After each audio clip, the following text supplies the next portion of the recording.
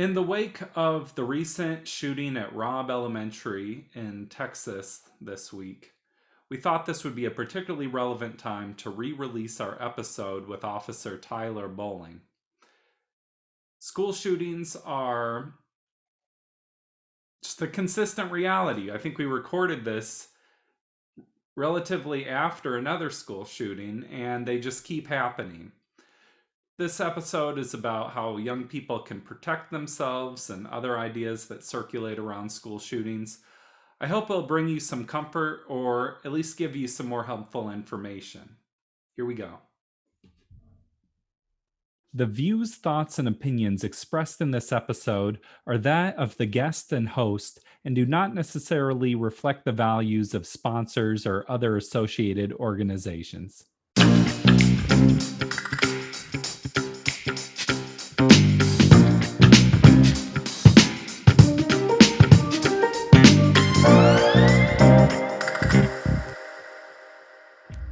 Welcome to the Parental Compass, presented by Family Education and Support Services. I am your host, Bobby Williams. As always, if you like what you're hearing, please subscribe to us. Any platform you're listening to this on, Spotify, Amazon, whatever, you can probably subscribe. So please hit that subscribe button. I was about, I want to say 11 or 12 when Columbine first happened. And since then, there has been over 280 school shootings across the country. It's a wild reality to have to think about, but a real one. So what are our children being taught? How can they know to be safe? Well, here to speak with me about the issue is Officer Tyler Boling. Tyler has been a detective and school resource officer in Tumwater, Washington since 2007. Before that, he was an officer out in Los Angeles. He's given a lot of thought to this issue. Let's check it out.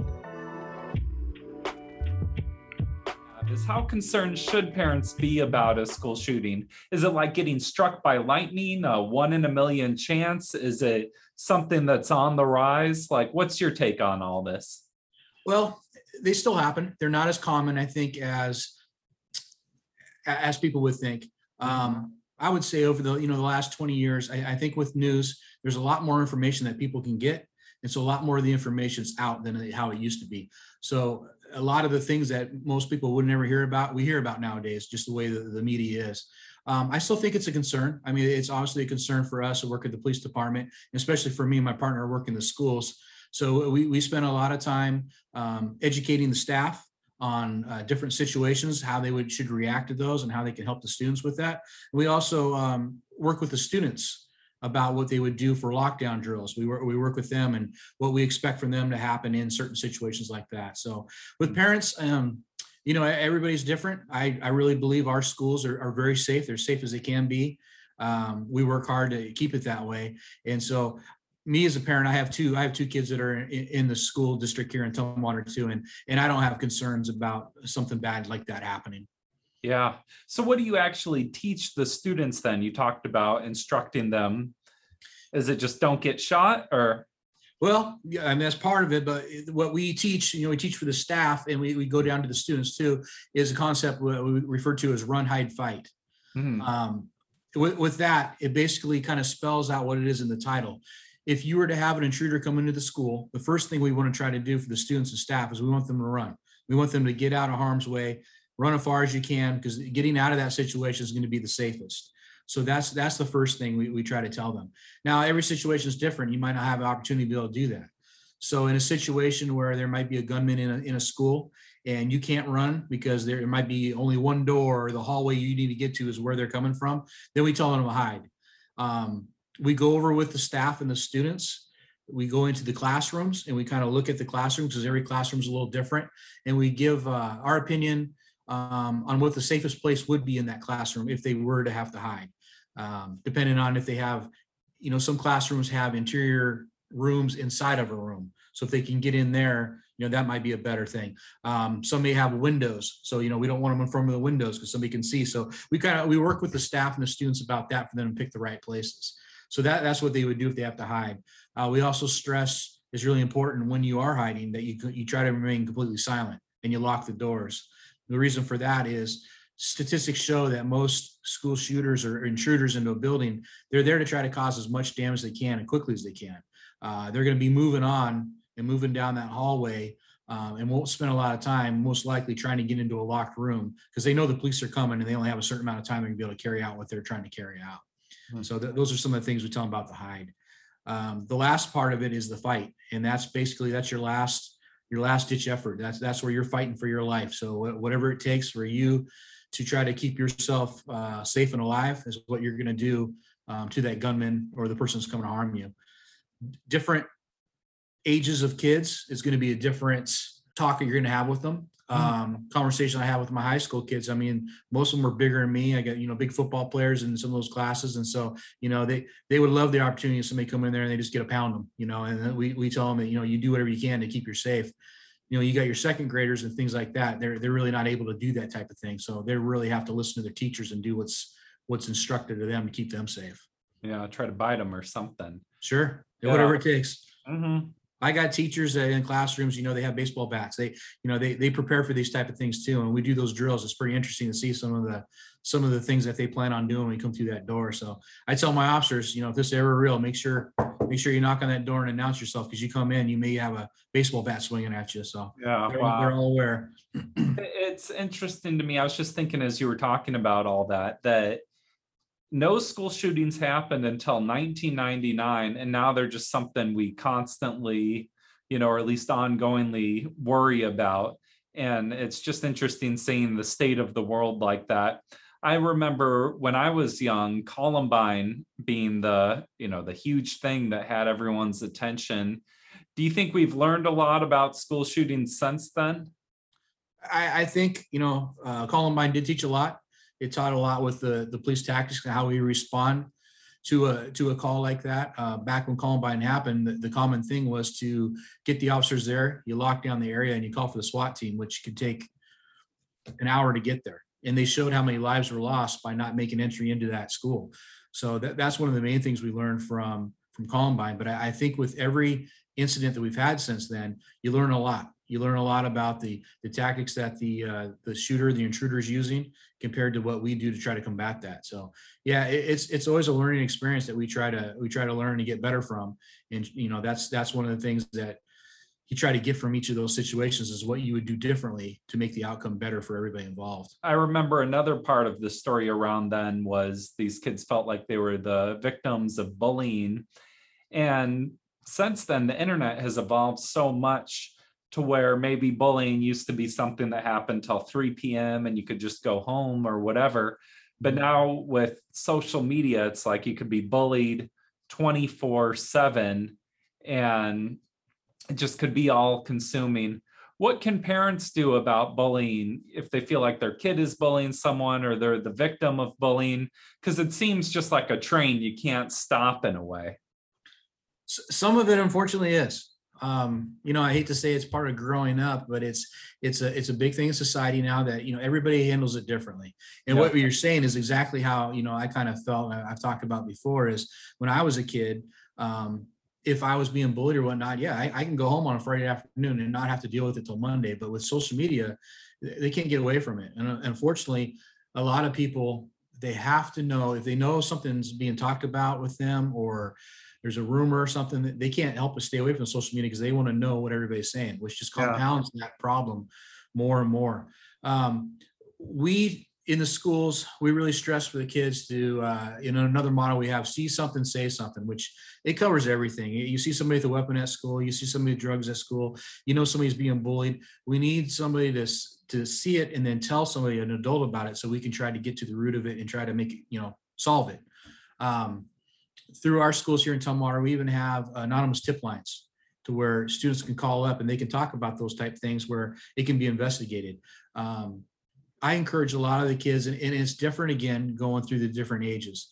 And I try to put myself back being that 7th grade student. And if I would have the courage to be able to do a lot of the things that I would like the students to do. And one of them really centers around bullying is I have a lot of conversations with kids. If you give you a situation where you have one student, you got 3 or 4 that are there saying things and really bullying that one kid. Mm-hmm. Maybe it's just the one kid and the other one that are really in it, but the other ones that are standing around watching it from the outside looking in, it looks like they're agreeing with everything that's happening. And so we have a lot of those talks about guilt by association. If you stand there while somebody else is bullying another kid, you look like you're an active participant in it. So I really challenge a lot of the students that if you see something like that, say something.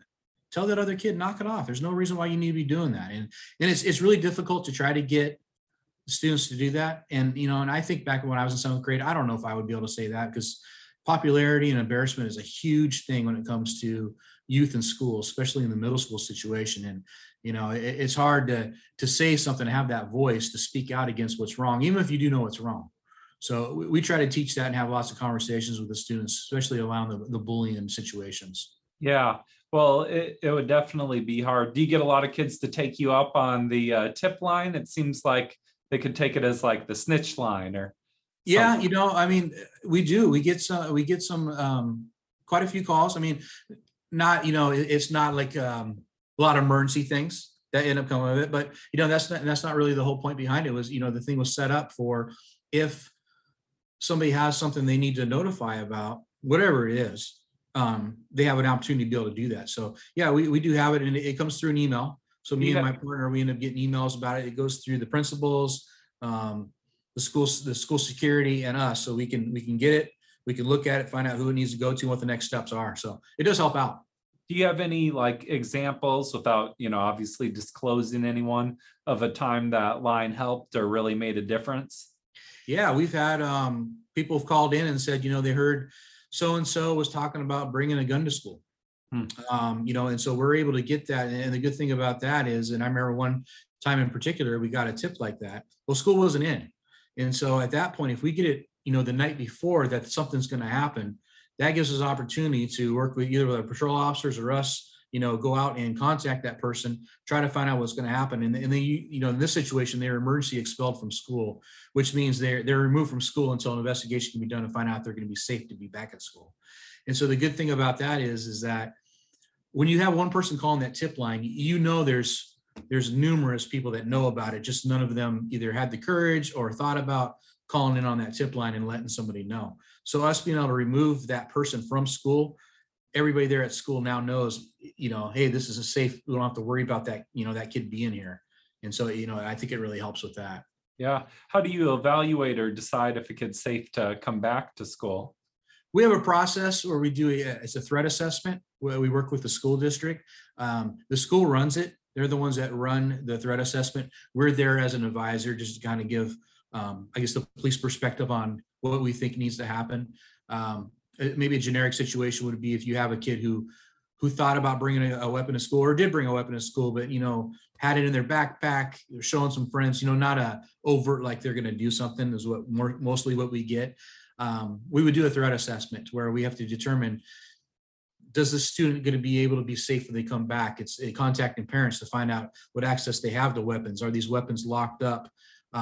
Is there any mental health concerns that we need to address? Do they need to maybe go see somebody, talk to somebody outside of the school before they do that? So there's lots of steps the school puts in, to make sure, because, we have lots of conversations with kids who make mistakes and might bring a pocket knife to school, or, or drugs, that type of thing, where, we always talk about there's, 700-800 kids in this school that we're responsible for keeping safe. And so we have to make sure everybody's doing their role. And so that's why the threat assessment is something that we take pretty serious, to make sure that they are safe to be in school with everybody else. Yeah, that makes me think of a lot of different things, like you talked about parents having firearms at home, and a lot of people have firearms. Do you have any advice for those parents with firearms and children?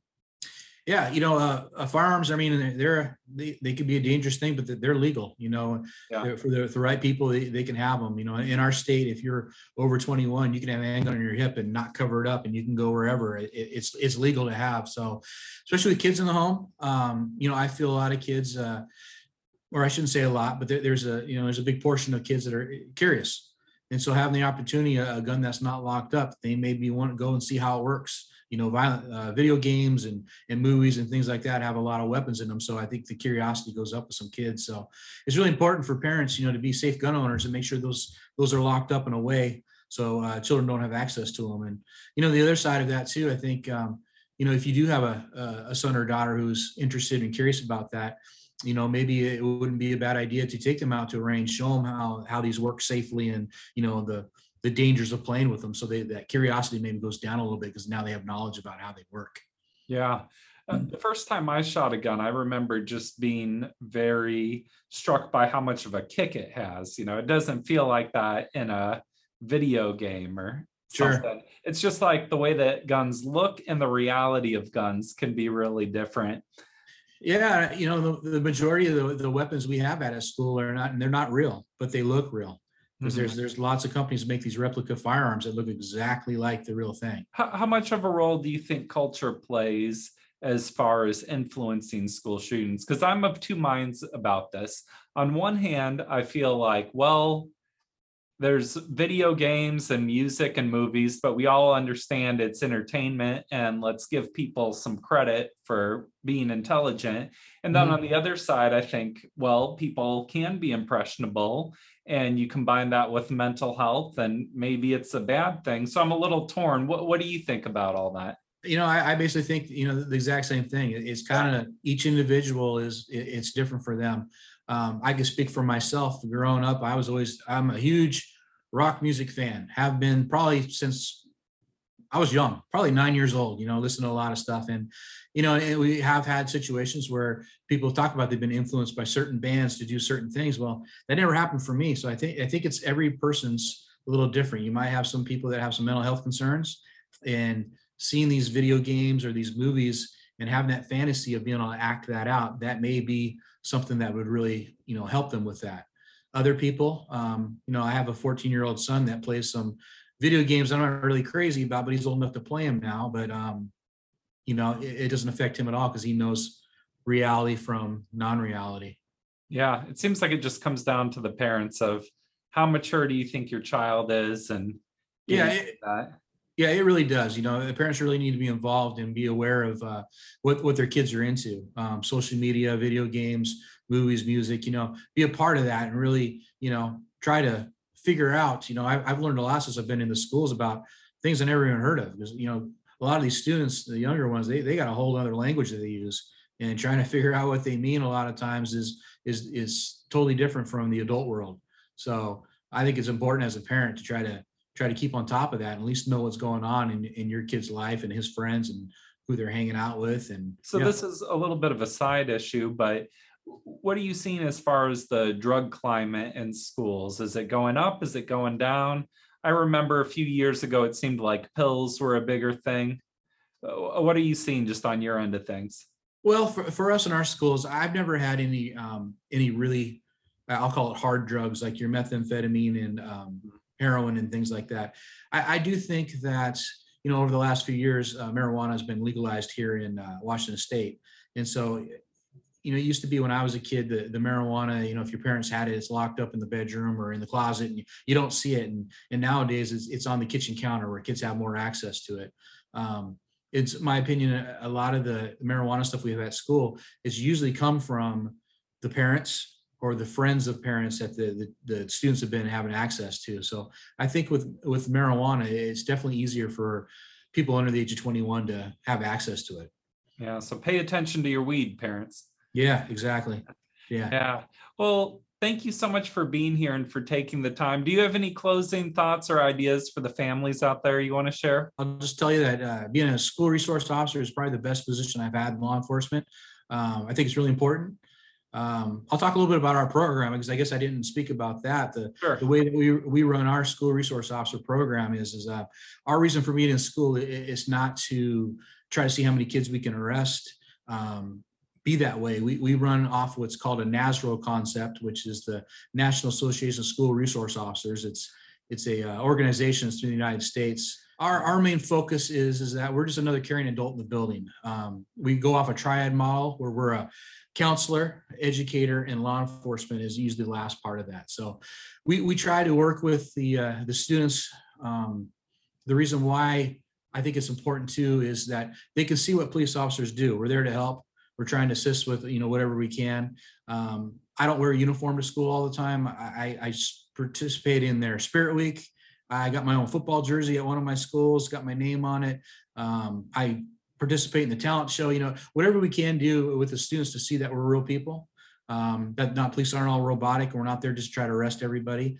And it's a really good position because we got to deal with, when I was on patrol, you go to a lot of radio calls where you may deal with a situation where, say a student's mom or dad get arrested for domestic violence and they go to jail, and, then you leave and you go to the next call and you never really know what happens from there. Having an officer in school, that's another resource for the student if they have questions about, hey, so, my dad got arrested. What happens from here? Well, I think the more officers can approach from a perspective of empathy, compassion, and relationship building, the better. So thank you so much for being here today. All right. Thank you very much. Hopefully there will be a day someday when we don't have to think about this issue like we do now. Stay safe, everyone. This has been the Parental Compass presented by Family Education and Support Services. Bobby Williams. See you next week. Peace.